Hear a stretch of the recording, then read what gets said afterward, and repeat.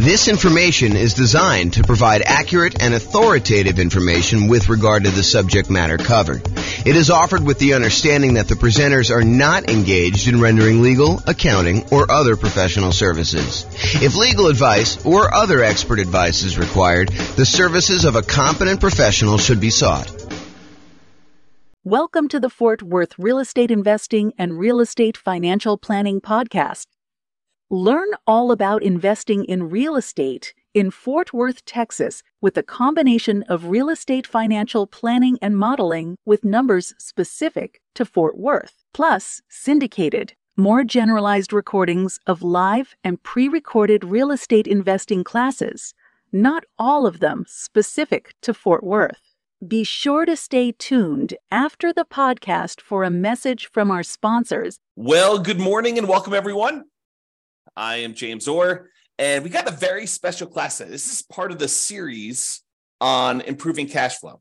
And so today we're going over improving cash flow when considering your real estate investing strategy. When you're thinking about which strategy you want to use, how do we improve cash flow when we're trying to decide whether we're doing traditional buy and hold or short-term rentals or house hacking or nomading or whatever we're trying to do there. So all of the things we're going to discuss today have to do with choosing your existing real estate investing strategy. And this is, as I mentioned, part of the series we're doing. And so we've already covered how to improve rental property cash flow when we are searching for properties. That was covered in a previous class. So if you want to see about all those different strategies, go watch that class.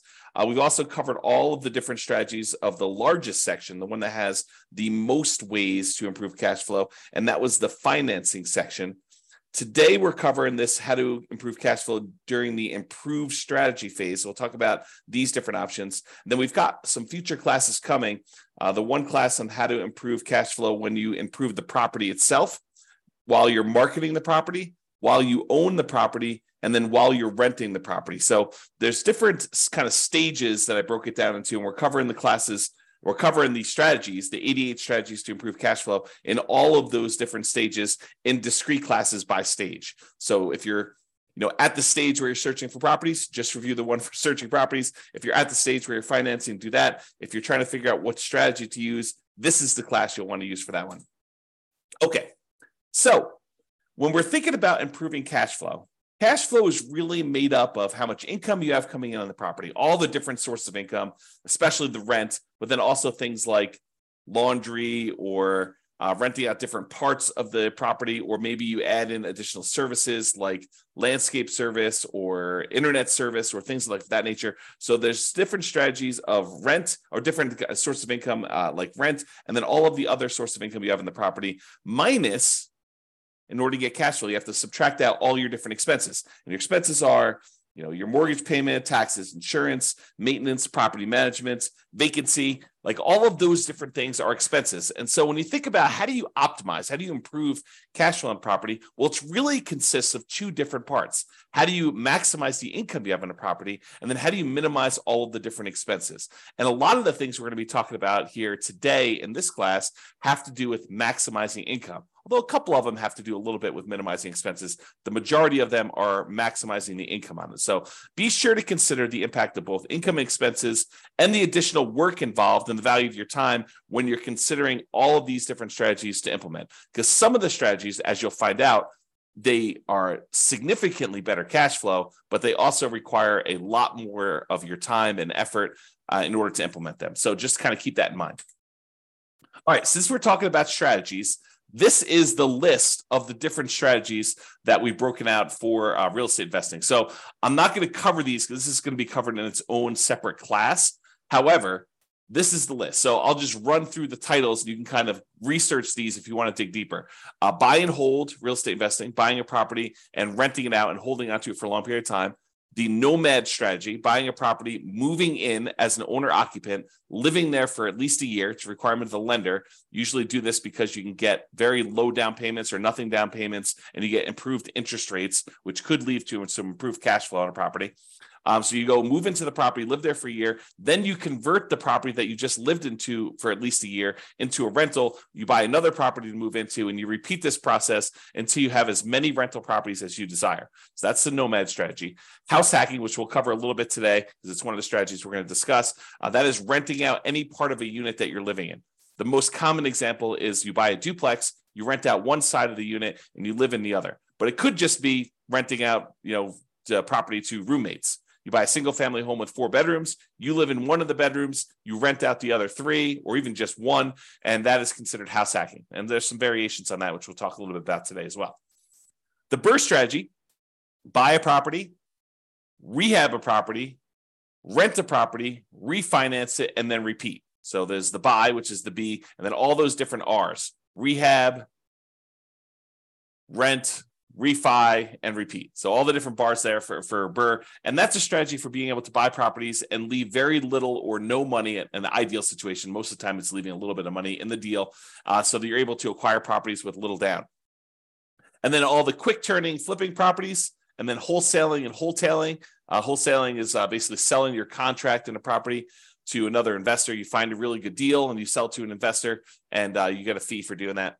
All the creative financing stuff: buying property subject to, lease option, lease purchase, rent to own, owner financing, agreement for deed, contract for deed, loan assumption, like all of the creative different strategies for financing properties. Those are different strategies.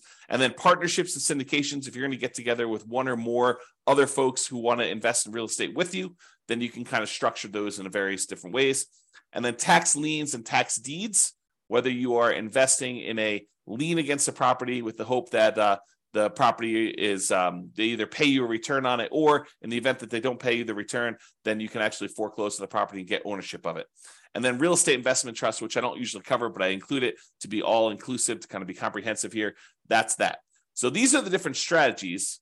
And you'll see that we're talking about using different strategies here today when we talk about how to improve cash flow. All right, so here's the list. Different ways to improve cash flow when you're thinking about the different strategies you can use as a real estate investor. So one of the different ways you can kind of improve this is to change the term that you're renting out properties. So I think a lot of people think about investing in real estate as you buy a property and you rent it out, and you rent it out to a tenant, and there's a year-long lease in place. And maybe the tenant renews for another year, and you kind of keep doing that, or maybe they leave early because they got evicted or they can't pay their rent anymore, and you kind of shorten the term in that way. But you could deliberately choose to rent out properties monthly or weekly or nightly, like a vacation rental. So changing the term of the rental can improve your cash flow on a property. We'll talk about that a little bit. Or doing a totally different strategy, like a lease option, where instead of just leasing the property to a tenant, you decide you want to go after a tenant buyer, a tenant who also has the option or a contract to buy the property from you a year or 2 or 3 or 4 or 5 down the road, or 6 months down the road, whatever you negotiate as part of your term.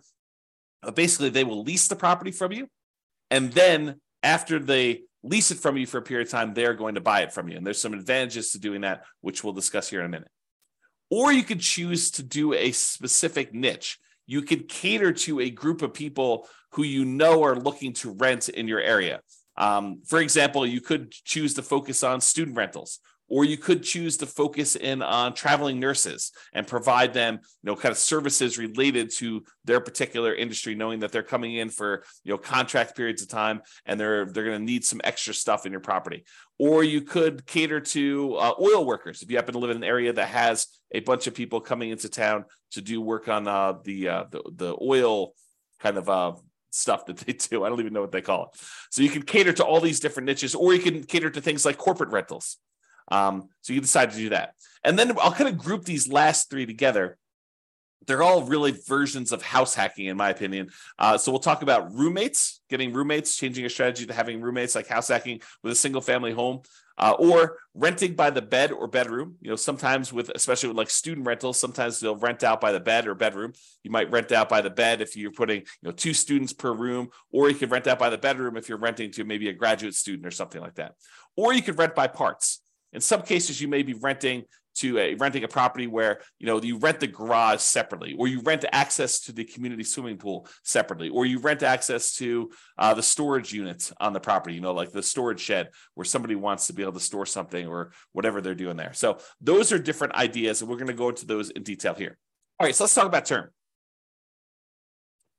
So related to term, so term is going to be basically changing the duration of your lease term. So you can either do a daily rental, things like vacation rentals, or there may be some situations where you might rent by the day, or you could do weekly rental. I guess it would be a variation of vacation rental. But I was thinking of if you rent your property out for the Super Bowl weekend, that may be like a daily rental or maybe a weekly rental. But it's all sort of covered under that short-term rental, vacation rental thing. So you can do daily rentals. You could do weekly rentals. Weekly rentals could be a good strategy, or monthly rentals. Instead of doing the weekly, you could do monthly. Or the traditional way of doing this, I think the most common way that most folks are familiar with is yearly rentals. So in addition to changing the term of your lease, a lot of times you're changing what you're providing with the rental, whether you're providing the house furnished or unfurnished. And so realize that you may have sometimes significant additional startup costs if you're changing the term of your strategy from a year-long lease, which you may be renting out a vacant property, although you could do a furnished year-long lease, and do instead a more of a completely furnished turnkey. Someone shows up almost like a lodging hotel sort of situation where you allow someone to come and stay in the property like that. So typically, rent increases as the duration decreases. So the shorter the term of your lease, typically the higher the rate is. There are probably some exceptions to this, but overall, that's the general rule of thumb. Shorter terms tend to be more expensive than longer terms. Now, the other thing to watch out for, if you're going to go and do this strategy where you're going to change from doing year-long leases to short-term rentals, which could be significantly higher income on the property, you also have to watch out for increased expenses, like increased vacancy expense. You're not going to have 100% of the nights occupied in most cases. There's probably some exceptions to this, but in most cases, you're not going to have 100% of the nights occupied if you're doing some type of short-term rental or vacation rental. You might have 50% occupancy or 70% occupancy or 30% occupancy. So just realize that you may have increased vacancy for doing that. You may also have an increase in marketing costs. Whereas you may market to find a tenant for a year, for the 60 days or so prior to the lease expiring to get your next tenant. If you're doing a vacation rental, you may be advertising on all of the kind of short-term vacation rental type websites, and that may significantly increase your marketing costs and time. And then also your management costs may be much higher. If you're doing short-term rentals, you may have a significantly higher cost to get the property ready for the next tenants, kind of like being in touch with the tenants, kind of doing your contact and making sure everything's ready to go for the short-term rentals. Things like that could be increased by doing a shorter term. And then finally, in some cases, the maintenance on a property on short-term rental could be slightly higher depending on how things in your property wear and what it costs for you to keep up with maintenance on the property for doing that. Replacing things that you might not have in a long-term rental, like linens or shampoos and things of that nature. Like, you could have a pretty significant increase in cost for doing that as well. But in a lot of cases, not every case, but in a lot of cases, those costs are more than made up for by doing the short-term rental. So this class, by the way, is not intended to be like, this is how you do short-term rentals. This class is intended to be like the overview of how do you improve your cash flow and things to consider, then go research. If you're interested in doing short-term rentals, you want to go dig into that particular strategy to become an expert at that particular strategy. Okay. All right, let's talk about lease options. And when I say lease option, I'm talking about the whole kind of like rent-to-own family. Lease option, which is a lease with an option contract. Lease purchase, which is a lease with a purchase contract. Rent-to-own, which is a generic way to describe these, or lease to own, which is another generic way to describe these. So I'm talking about that whole family when I say lease option. So I'm not specifically calling out lease option. I'm using it generically. Okay, this tends to provide the lease with option where you find a tenant buyer who wants to lease the property from you with the intention of buying it from you 3 months, 6 months, a year, 2 years, 5 years down the road. It tends to provide exceptional improvement in cash flow in markets where the cost to buy is significantly higher than the cost to rent. In other words, where the price to rent ratio is less than ideal. So if you're in one of those markets where it's really hard to make cash flow work, putting a reasonable amount down because the cost to buy a property is so much higher than the cost to rent a property, this could be a great strategy for you to consider. If you think about it, and I'll just name some numbers here. Let's say in your marketplace, if you were to go try to buy a property, the mortgage with taxes and insurance and everything on it is close to $3,000 a month. But rent on that particular property is, low 2000s, 2,200, maybe 2,000 even, maybe 2,400. But there's a significant difference between what a property would rent for, and even if you put 20% down or 25% down, what the property would cost you to buy. If you're in a market like this, lease option could be an interesting strategy. Why? Because when you're talking to someone who is coming in, they're leasing the property with the intention of buying it later, you need to talk to them about what it's going to cost them to buy the property.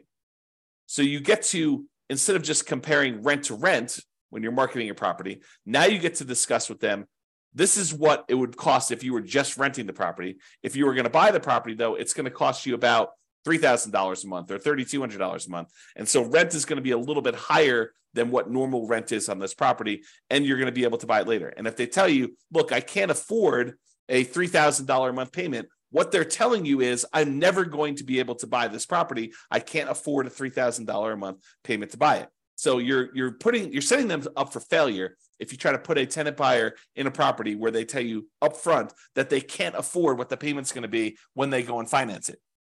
If the only way they can afford the property is when they're renting it, then they're never going to be able to afford the property. Now, there's exceptions to this, right? Like someone comes into a windfall of some sort and they're able to get a big enough down payment where they could buy it all cash and they no longer have a monthly payment, or they get a big enough down payment where they're able to do that, or they think the interest rates are going to go back down. I'm not sure I would be speculating on that, but there are some exceptions where that's the case. But if I would want to put a tenant buyer in a property, if I wanted them to buy the property, which I think I want to play win-win, right? You want someone to be in a deal where they can actually succeed through the process that you're helping them do. You want them to help them buy the property. You don't want to put someone in the property where they're never going to buy. So if you do want to do that, which I think you should, then you put them in the property and they need to be able to afford that monthly payment. And so now you can start comparing what the payment would be when they buy it to what the rent is, and maybe you're able to get a little bit higher than fair market rent for the option for them to be able to buy the property from you at some point in the future. Okay, and I'm very deliberately not going into all the details of, do you apply some of the monthly payment toward their purchase price or anything like that. These are all different things that you need to learn about if you plan on using this strategy, but I'm not going there today because we've got other stuff to cover. This is not intended to be a class on implementing lease options. There's separate classes on that if you really want to dig into that strategy. Okay. However, even if the monthly fee, the amount you're charging them monthly, was completely identical, right? You were able to get only the same amount you were able to get for rent as renting the property versus doing a lease option. You're only able to get that same $2,200 a month, whether you did either strategy. If that was the case, there are some significant improvements to cash flow from getting a non-refundable purchase deposit when the tenant buyer comes in the property. So even if the tenant buyer is only able to pay $2,200 and the tenant would normally pay $2,200, if you're getting for example, a $10,000 non-refundable purchase deposit, that would significantly improve your cash flow on the property. So for example, let's say they had a 3-year period in order to be able to buy the property, and you're getting from them a $10,000 non-refundable purchase deposit. Well, if you take that $10,000 and you kind of like spread it out evenly over a 3-year period, it's almost like getting an extra $250 more per month in cash flow. Even though you're going to take that $10,000 in many cases, you're going to apply it toward the purchase of the property later. So you're trading some of the appreciation you were expecting to get in the property over those next 3 years in exchange for getting better cash flow in the meantime. You're doing some deal alchemy. You're trading future appreciation, the $10,000 of extra appreciation you would have gotten later on when they buy it from you. And you're saying, I'm going to apply that $10,000 towards your purchase. I'm going to take some of the profit I would have gotten at the end when they bought the property from me, and I'm going to take it up front as a non-refundable option fee, which does apply to the purchase price for them, counts as part of their down payment. But then you're also getting that, which if you spread it out over 3 years, looks like you're getting $250 plus per month in extra cash flow. So if you thought you were getting $2,200 a month, now you're really getting $2,450, which is significant in certain markets, right? So that is one way to look at the lease option. And then the other thing is, in general, I think it is true that if you realize rent is a range, right? Unless you have 100 identical properties that are all renting and they're all exactly the same, all the same views, all the same backyards, all the same amenities, all the same layouts, like everything is identical, and a tenant can go in and they've got 100 different ones to choose from, and the rents are going to be pretty much exactly the same for all of those. But if you've got one property and another property, and the other property has slightly different layout or slightly different amenities or slightly different kind of upgrades or slightly different view or slightly different location in the neighborhood, like the rents on those are not identical. And so there's a slight range of what rents can be. If you're a really good marketer, you might be able to get a little bit higher. If you're not such a good marketer, maybe you're going to be a little on the lower end. So realize that the range, rent is not an exact number, and rent ranges vary. And if you're doing a lease option, you're giving someone the ability to buy a property from you, you're almost always going to be on the top of that rent range.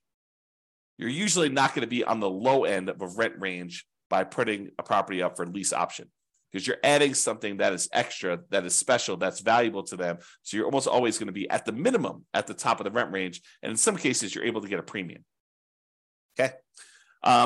And one of the other little perks of doing lease options is you might also improve your cash flow through slightly lower maintenance, slightly lower vacancy, and slightly lower management. So these aren't like huge numbers, although they can be, but they tend not to be these huge numbers. But realize if you've got a tenant buyer in a property who has ownership mentality, who is on the path to buy that property from you, a lot of times they have pride of ownership. They think that they're buying the property, and so they want to maintain their property a little bit nicer. They tend to stay a little bit longer, although there's exceptions to that. And you tend to have to do less management for them because they are owners. They think that they're going to be owners of the property. So the ownership mentality of tenant buyers versus tenants could be a huge plus to help you with your improving cash flow. So for that reason, doing this lease option strategy, changing your strategy to be lease options, could be hugely beneficial. And I've also talked about how in the past, and this is sort of a side note, go like research this more with one of our other classes, but I've also talked before about this idea of being able to use the lease option non-refundable option fee in order to use that as the down payment to go buy your next property. So imagine you're doing a nomad property where you move into the property, you put 5% down, and you move into the property, you live there for a year. And then when you are planning on exiting that property in order to go buy your next one, you get a tenant buyer to come in who's going to be a tenant and buy the property from you. They give you a option fee on the property. Let's say it's 5% of the purchase price. Then you use that option fee yourself to go put 5% down on the property that you're buying, and then you are able to buy your next property. The tenant buyer who is going into your old property provides you the down payment to go into your new property. So this could be a strategy to provide you with the down payments to continue your own investing strategy as well. All right, let's talk about niching. Specialization tends to be more expensive than generalists. So if you cater to a specific audience, corporate rentals, traveling nurses, students, undergrad, graduates, startups, whatever you decide you're going to cater to as part of your particular strategy, it is up to you to figure out how you can provide extra value, what they need, determine what they need, and then provide them what they need, add value to whatever it is that you're offering. And a lot of times you can get slightly improved fees by doing so. Okay. So what can you offer them that would be more attractive to people in that group than just renting another property?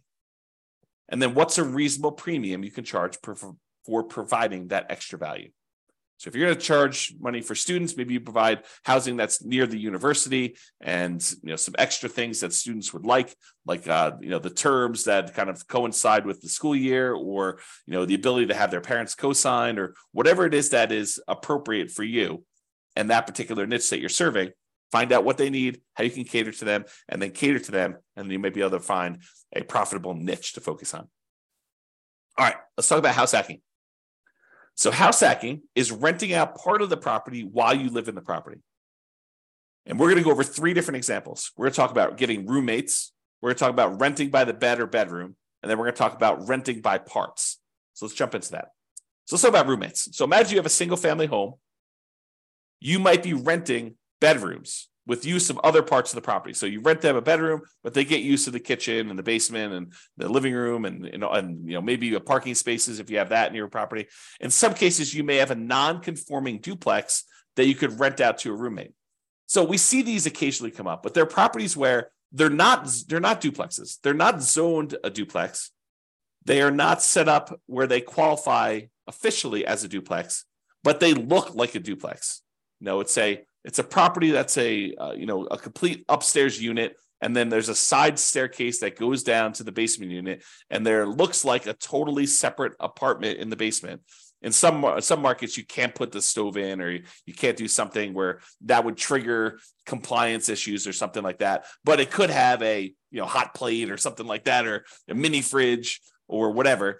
But it looks like it's a duplex, although it's technically not. It's what we call a non-conforming duplex. And actually, I have a typo here. I'm going to fix it. Non-conforming duplex. So non-conforming duplex that you can't technically rent it out as a separate unit. It doesn't have its own address, doesn't have its own whatever, heating source or air conditioning source or a stove or fireplace, whatever it is, the difference between having a full duplex and not in your marketplace. It could vary a little bit, but you could have a roommate that lives down there. Imagine you were just going to have a roommate upstairs in a different bedroom. Well, in this case, you have a roommate, and those could be the rules that you apply to this thing where you are having a roommate. And so a lot of times you have to watch out for your occupancy limits in your marketplace, and they're not going to have their own address. And maybe you have to give them access to something else in order to do this, make this right. Find out what it needs to be in your marketplace. And a lot of times your real estate agent can help you with that. But you maybe have a non-conforming duplex that you could do that. Or if you have a traditional duplex, triplex, or fourplex, you might be renting out the other units of that property, like actual conforming duplex, triplex, where they're legally considered duplexes, triplexes, or fourplexes. You might be renting out the other units. And in addition to that, some investors may choose to rent out the duplex, rent out the other units, or triplex or fourplex, rent out the other units. And then in addition to that, they may choose to get roommates for the property they're living in as well.